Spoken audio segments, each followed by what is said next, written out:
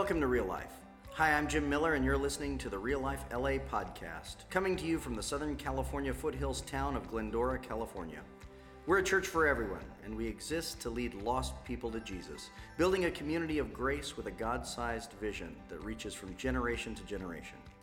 As you hear today's message, we pray that God speaks specifically to you, opens your heart, and shows you how to live each day with more joy, beauty, and wonder.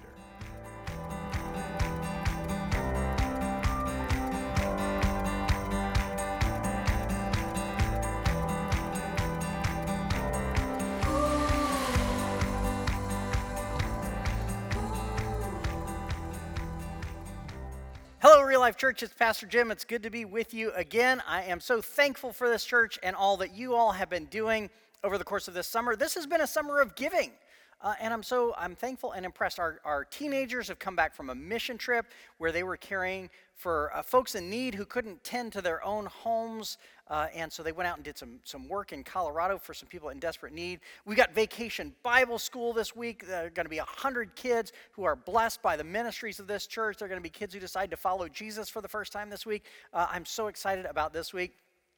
Remember, we had a blood drive and collected 30 pints of blood a couple weeks ago. Cancer Care started this Wednesday. We've now got a support group for people dealing with cancer or family members of people dealing with cancer. Grief Share starts next month, and our Japanese congregation is meeting here every week now. They're very appreciative of you all for giving them space. We started our Anglican church meeting at our Glendora campus last week. They're so thankful to finally they've been online for months and months and months. They're finally together again, and so appreciative that you gave them a space. Our Spanish Bible study is attracting over 20 people every Thursday now. It's just been an amazing summer, and what a great summer to be able to say that, because there's so much of the world right now that's still in recovery mode. I mean, there's so much of the world that's like, the groundhog on Groundhog Day peeking out of the ground to see its shadow. There's so much of us are just barely getting back to routine, and it's so great to see our congregation generously caring for people around us in need. I appreciate you. Thank you for being the church that you are. Hey, we're in a series called Know What I Like About Jesus, and what I like about Jesus is that he recharges me. And I want to give you a couple images to start us off here. I want you to picture and think about a couple of images. I remember a season of my life where Yolanda and I were dating. And we did our first year of dating life together in the hardest of all possible ways, long distance. She was living in California, and I was living in Princeton, New Jersey, where I was going to seminary. And we met the summer before I left for seminary. So our first year was long distance. And this was back in the day where all the phone carriers would try to lure you in by giving you incentives to leave your current plan and switch over to their company. And so you could get a free month or a free phone or a discount on this and that. And we switched back and forth between phone carriers, I think 127 times that year. And there are entire phone companies that just went out of business because of my girlfriend and I. But we spend a lot of time on the phone every single day, and then occasionally we'd get to visit. And so I want you to picture me standing at the end of a jetway, holding up a sign that says, "I missed you, Smoochykins," right? She seemed embarrassed, but I think she liked it, right? Do you know that feeling at the end of the jetway, waiting for somebody you have anticipated, waiting for somebody that you love? It's an expectation that makes your heart full. You know that feeling? Okay, contrast that with the moment that you sit down on the sofa to watch a romantic comedy because someone is making you do it, because you forgot an anniversary. Or maybe you just like rom-coms. I don't know. But you're sitting on the couch to watch this romantic comedy, and you turn on the TV, and a couple hours go by, and it's maybe it's nice. You watch Harry Meets Sally, or you watch Noah read to Allie, or you watch Wesley go try to rescue Buttercup from Humperdinck, right? That last one's actually pretty good. But anyway, you sit and you watch it, and maybe it's amusing or whatever, but in a couple hours, the emotion fades and goes away. Okay, contrast those two experiences of romance. Spiritually, a lot of us are doing the latter when we should be doing the former. Because what Jesus wants with us is a relationship of jetway expectation, where you anticipate that he is coming and that the experience that you will have with him is extraordinary.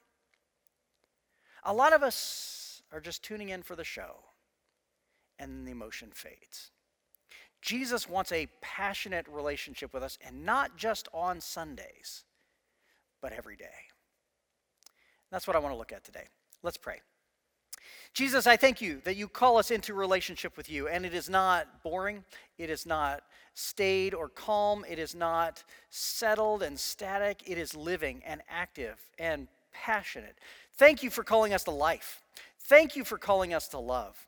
Set us free to live in this world with a full awareness of the reality of your presence. May we live in the ecstasy of your love and never settle for religion and routine. And may the words of my mouth and the meditations of all of our hearts be pleasing in your sight. Lord, our strength and our Redeemer. Amen. I want to read today a story from the life of Jesus, a miracle that Jesus did, and his own interpretation of that miracle and the expectations that we have of him. Know what I like about Jesus? I like that he recharges us, that he calls us into a life of expectation. This is in the Gospel of John, chapter 6, starting at verse 1. Sometime after this, Jesus crossed to the far shore of the Sea of Galilee, that is the Sea of Tiberias, and Jesus never traveled more than about 30 miles, so this is a long trip for him. And a great crowd of people followed him because they saw the signs he had performed by healing the sick. This is why people were following Jesus. It was not because he was a nice guy. It was not because he was a great teacher. They were fascinated with his miracles and especially his healings. Then Jesus went up on a mountainside and sat down with his disciples. The Jewish Passover festival was near. When Jesus looked up and saw a great crowd coming toward him, he said to Philip, "Where shall we buy bread for these people to eat?" He asked this only to test him, for he already had in mind what he was going to do. It's probably safe to assume that whenever Jesus asks you a question, he already knows the answer. And if he asks you, "What are we going to do?" it's like a parent asking a child. The question is not asked out of ignorance. The question is a teaching tool. Philip answered him, "It would take more than half a year's wages to buy enough bread for each one to have a bite." Another of his disciples, Andrew, Simon Peter's brother, spoke up. "Here is a boy with 5 small barley loaves and 2 small fish. But how far will they go among so many?" Jesus said, "Have the people sit down." There was plenty of grass in that place, and they sat down. About 5,000 men were there. Jesus then took the loaves, gave thanks, and distributed to those who were seated as much as they wanted. He did the same with the fish. When they had all had enough to eat, he said to his disciples, "Gather the pieces that are left over. Let nothing be wasted." So they gathered them and filled 12 baskets with the pieces of the 5 barley loaves left over by those who had eaten. The 12 baskets is probably an intentional reference here.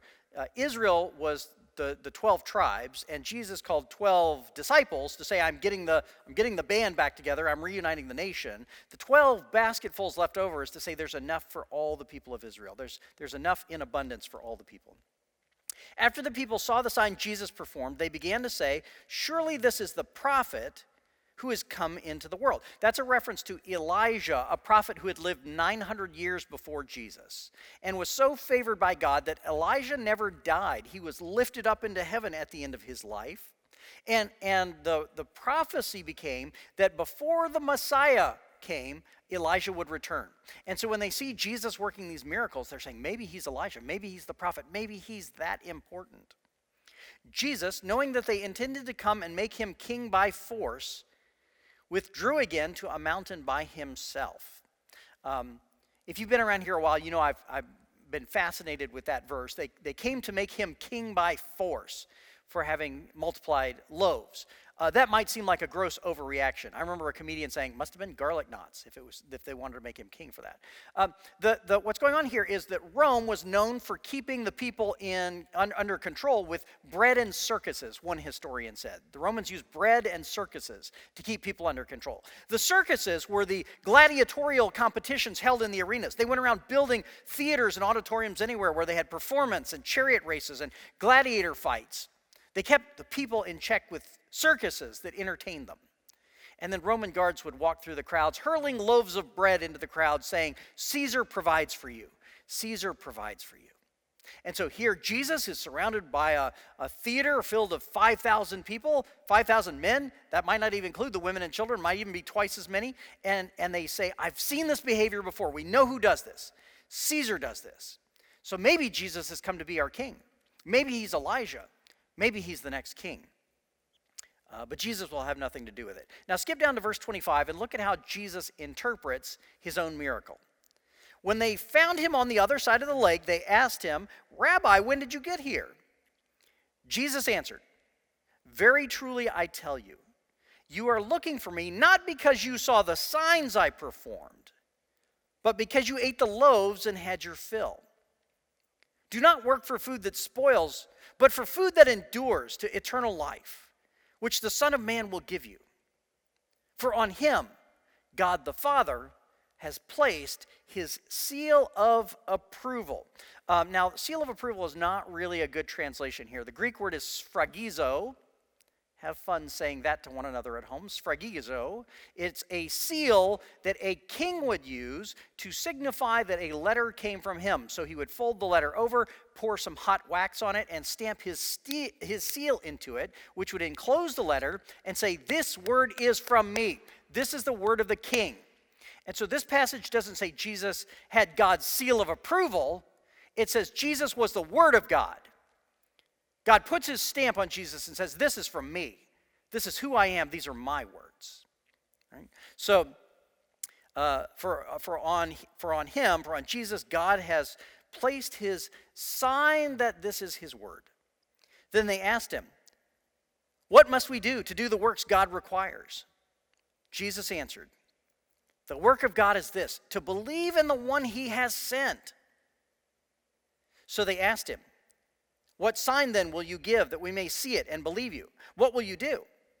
They've just seen the miracles that he's worked. They've come chasing after him, trying to find him. And they say, now what are you going to do now? What's the next trick? Our ancestors ate the manna in the wilderness. As it is written, he gave them bread from heaven to eat. This is a reference to the Exodus, where God's people were wandering in the desert, and they were hungry, and God made bread fall from the heaven, and they called it manna. And so Jesus has just fed the crowds with bread, and they're saying, look, we know Moses worked these magic tricks, these miracles, where he just made bread fall. You've done it too. What are you going to do next? What's the next sign? Jesus said to them, very truly I tell you, it is not Moses who has given you the bread from heaven, but it is my Father who gives you the true bread from heaven. For the bread of God is the bread that comes down from heaven and gives life to the world. Sir, they said, always give us this bread. That's actually an allusion back to a couple chapters before where Jesus encounters a woman at a well. And he says, if you knew who you were talking to, you would ask and I would give you water that wells up to eternal life. And she says, give me that water. And here in this passage, they say, give us that bread. And they don't get the fact that Jesus is referring to himself. They're saying, feed us something that makes us full. And Jesus says, I am the bread of heaven. I'm the bread that has fallen just as manna fell in Moses' day. Then Jesus declared, I am the bread of life. Whoever comes to me will never go hungry, and whoever believes in me will never be thirsty. So our Lord gives a brilliant commentary on his own miracle. He distributes bread to the masses. And then he travels away to the other side of the lake. They come looking for him and say, show us another one. Do it again. You fed us before. Moses fed us at one time. Feed us again. What's happened is that they've had an experience of tuning into a show that they liked. And maybe it wasn't a rom-com. It was even better than that. It's one of those shows that always ends on a cliffhanger. So you always need to see the next one. You just can't wait to binge watch it. It's The Mandalorian. That's what it is. It's like The Mandalorian. They can't wait to see the next one. But they're only tuning in for the show. And Jesus is trying to capture them and say, no, I'm calling you to something deeper than that. Don't come after me for bread. Come after me for the bread of life. Let me give you something that lasts. It's standing in front of you. Don't just tune in for the show. Come with jetway expectation for a passionate kind of relationship every day. Early in the Christian life, Jesus will take us on our own terms. You and I go to Jesus the first time because we need something. We go in prayer because we've lost a job, or because we've broken up with someone, or because our kids are in trouble, or because we're lonely. And we go to Jesus saying, I just need bread for today. I just need enough for today. I'm missing things. I'm in trouble. I need you now. And Jesus will take us on our own terms. He will take us on those terms. And he really does address those deep needs in our heart, but he calls us to something more. Jesus will take you on your terms, but then decide to follow Jesus and let him give you the eternal life, the bread of life that will leave you so that you are never hungry. Jesus will take us on whatever terms we come, but he wants to do something more in us. And there are two things that I know that will help lend us to a passionate faith, lean us towards a passionate faith. First, you have to have a rich daily prayer life. You have to have a daily prayer life that engages with Jesus in meaningful ways. And it's not what most of us do. Because I know what it's like to have a static, boring prayer life that just exists as a duty. It's kind of like something that happened a couple of weeks ago. I woke up in the morning and I went to get my phone, and I thought I had plugged it in the night before, but the port gods and the wire gods had not aligned. That's not Christian. And I hadn't quite plugged it in right. I thought I had, but I hadn't, and the battery didn't charge. And I went and picked it up in the morning, and it was at 15%, and I had to start the day. So while I ate breakfast, I plugged it in, and by the time I left the house, it was at 20%. But then I got a phone call, and it dropped to 17%. So when I got to work, I found a cord, and I plugged it in, and it went up to 25%. But then somebody called me on Zoom, and it dropped to 7%. And the whole day long, I was flirting with a dead battery. It was a little red light on the top of my phone all day long. Well, most of us are living spiritually in the red. We live every day with an almost dead battery. And that's not life. That's not the life that Jesus called you to, and that's not the life that Jesus has for you. He doesn't want you living every day almost expired. And the life that Jesus calls us to begins with a rich daily prayer life where we engage with him from the minute we wake up, where we check in with him all day long, where we are attuned to him and listening to him. Jesus wants us to live a life in which the battery is charged all the time. It begins with a rich daily prayer life. And secondly, it begins with something that's so important that it made it into the Ten Commandments. The Ten Commandments do not tell us to pray. The Ten Commandments do not tell us to go to church. The Ten Commandments do not tell us to heal the sick. You know what they tell us to do? Keep the Sabbath. Number 4, remember the Sabbath day and keep it holy. On that day, you don't do any work at all. 1 day out of 7 is to be a day dedicated to God, to worship, and to rest. And you know what Jesus did because he kept the Sabbath? He prayed, went to church, and healed the sick. Dallas Willard, a former philosophy professor at USC. I don't know why I always point over this shoulder when I think of USC. I don't actually know where USC is exactly, so it's going to be over there for the purpose of these sermons.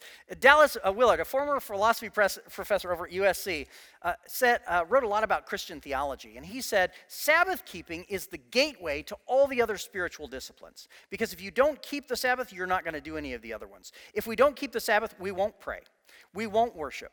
We won't read the Bible, we won't engage with Jesus, and we'll wake up every Monday morning at 15% and try to live our lives from there. The built-in spiritual habit of work and rest and work and rest and work and rest is as deep as the letters in your genetic makeup. You are made for that rhythm. So practice the spiritual discipline of Sabbath keeping, because Sabbath keeping leads to a deep prayer life, and a deep prayer life leads to the bread of life. I saw in the life of our church this last week part of the fruit, one of the fruits of a rich prayer life. I got together with a couple of friends at our new Glendora campus just to pray over that campus, to spend some time in prayer. And met there with one of my friends, and it was just the two of us when we started praying, and he showed me something. He did something a little prophetic. He pulled a metal key out of his pocket, one of those old keys with the cool, teeth in it. And he says, I brought this key along as sort of a symbol of the fact that not just that God has given us keys to a new property, but that God has taken land away from Satan to use the kingdom to spread the gospel further. And that as the kingdom spreads, God is taking land away from Satan. And then he put the key back in his pocket. And we prayed together for a while. And then my friend Casey walked in a few minutes later, and he hadn't heard anything about the key. He just walked in, and we were in the room praying together. And so he walked in and just kind of sat in the back of the room and began praying quietly himself. And then he spoke. Having no knowledge of our former conversation, he spoke and he said, "As I pray, I see a key. And I think it is a sign that God is taking land away from Satan as the kingdom spreads. I see Satan showing up to let himself in and finding out his key just doesn't work anymore because the locks have been changed." And I know that Casey has a deep personal prayer life. And out of a deep personal prayer life comes a connection with Jesus, which is incredible, which is supernatural, and which gives us life. And that's what Jesus wants. Jesus wants us in tune with him all day, every day, at the end of the jetway, waiting for him to arrive, not just tuning in on Sunday mornings, enjoying it for a little bit, and then letting the emotion pass. If a pandemic taught us nothing else, it taught us that when you live your life at 15%, then when a crisis comes along that's actually going to require more energy, we are going to be woefully unprepared for it. Right now, as life sort of starts to get going again for the public, you can tell how much we have lived life at 15%, and this last year just dropped so many of us to zero. And it's a shame because the world needs love and care right now as much as it ever has. Remember when the pandemic began, we as a church launched into all kinds of ministries that we were not doing before. We started the Viral Blessings Challenge. And I challenged you, I said, when you go to the grocery store, and those people are working in the grocery store because they're essential employees and we have to buy groceries, but they are putting themselves on the line. When you're in that line, buy a gift card that they have hanging there in the grocery store lines. Put whatever amount of money on it God tells you to, and then turn around and give it to the clerk. And tell them, this is for you. God loves you. Thank you for what you're doing. And dozens of you did that. If you hadn't read all the letters of people who did that, it's on our website at reallife.la/blog. You ought to read those if you haven't read those. It's just inspiring to see what you all did. We launched into prayer classes and ran prayer classes online on Zoom throughout the pandemic. There was one that 60 people tuned into. I'd never seen 60 people on a Zoom call before. We, in the midst of the pandemic, took in our Japanese congregation because they had been put out of the property where they had been worshiping. And we took them in for free so that they could have a place to worship. We dove into giving when the world needed it. But you cannot do that if you're running on 15%. You cannot do that if you are just barely getting by. And the most sure way to make sure that you are not running on 15% is to have a rich daily prayer life and to keep the Sabbath. The world needs it now as much as it ever has. We can't afford to be on 15%. You know what it feels like to be on 15% and then try to care for somebody else? It's like when you get married and you're in love and you like being around each other and you stop hanging out with your other friends because it's just the two of you and you have all kinds of time together. And then you have a baby. And ain't nobody got no time for anybody at that point. Then you're at 4 a.m., you're like, you better be the one to get up because I'm not getting up again. There's nothing left to give for about 6 months. And then just before everybody in the house kills everybody else, you sleep through the night and you're good again. Right? There's a season of running on 15%. But it happens at a time where some little person needs you. And it's so hard to give when you're running on empty. The world needs you right now. The world needs Vacation Bible School to care for kids and volunteers to staff the Vacation Bible School. Hospitals need blood donors. People dealing with cancer need support groups. People grieving loss need support groups. People in Colorado need kids on mission trips to go care for them after a long season of nobody having anything extra to give. The world needs you right now. And right now in the cultural milieu we're at right now, I think people are more open to receiving care from you than they ever have been. I think right now people are more interested in hearing about Jesus than they ever have been. I think right now you are more likely to get a yes from an invitation to church than you ever would have been before.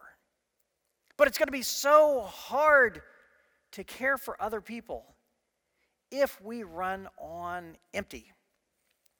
And so, Jesus wants to recharge us. For those of us who have been exhausted by the last year, who feel like we have nothing left to give, the temptation is to run off in the summer and have vacation. Americans do a great job with vacation and weekends, but we have an overdeveloped sense of weekend and an underdeveloped sense of Sabbath. You can come back from vacation and be more tired than when you began. What we need is that daily habit of standing at the end of the jetway, holding up a sign that says, Jesus, I've missed you. Don't call him Smoochykins, but you get it. Jesus, I missed you. What we need is that weekly habit of Sabbath keeping, where one day out of 7 is dedicated to worship and to rest. We need to recharge. So, if you're tired and you need to recharge, if you're hungry and you need the bread of life, Jesus is waiting every day. Let's pray. Lord, I thank you that you love us. And I thank you that in this exhausting world where crises come out of nowhere, I thank you that we can always recharge in you. And so I pray for those who are exhausted, those who are anxious, those who feel like they have nothing to give. Give them deep prayer lives. Give them restful Sabbaths. Give them times with you that rejuvenate them supernaturally so that they can hear your voice, so that they can know your call, so that they can walk in your footsteps, so that they can have an eye out for that lonely person in need who just wants that one person to step across the line and say hello. Jesus, rejuvenate us so that we can live the lives of peace that you have for us, and so that we can love well in your name. It's in Jesus' name that we pray. Amen. God bless you. I'll see you again soon. Thanks for joining us today. Now, will you help us welcome others to Real Life? Share our podcast or find us on Instagram or Facebook at Real Life LA. If you'd like to become a supporter, please visit reallife.la and tap Give to help us welcome everyone to Real Life. God bless and have a wonderful day.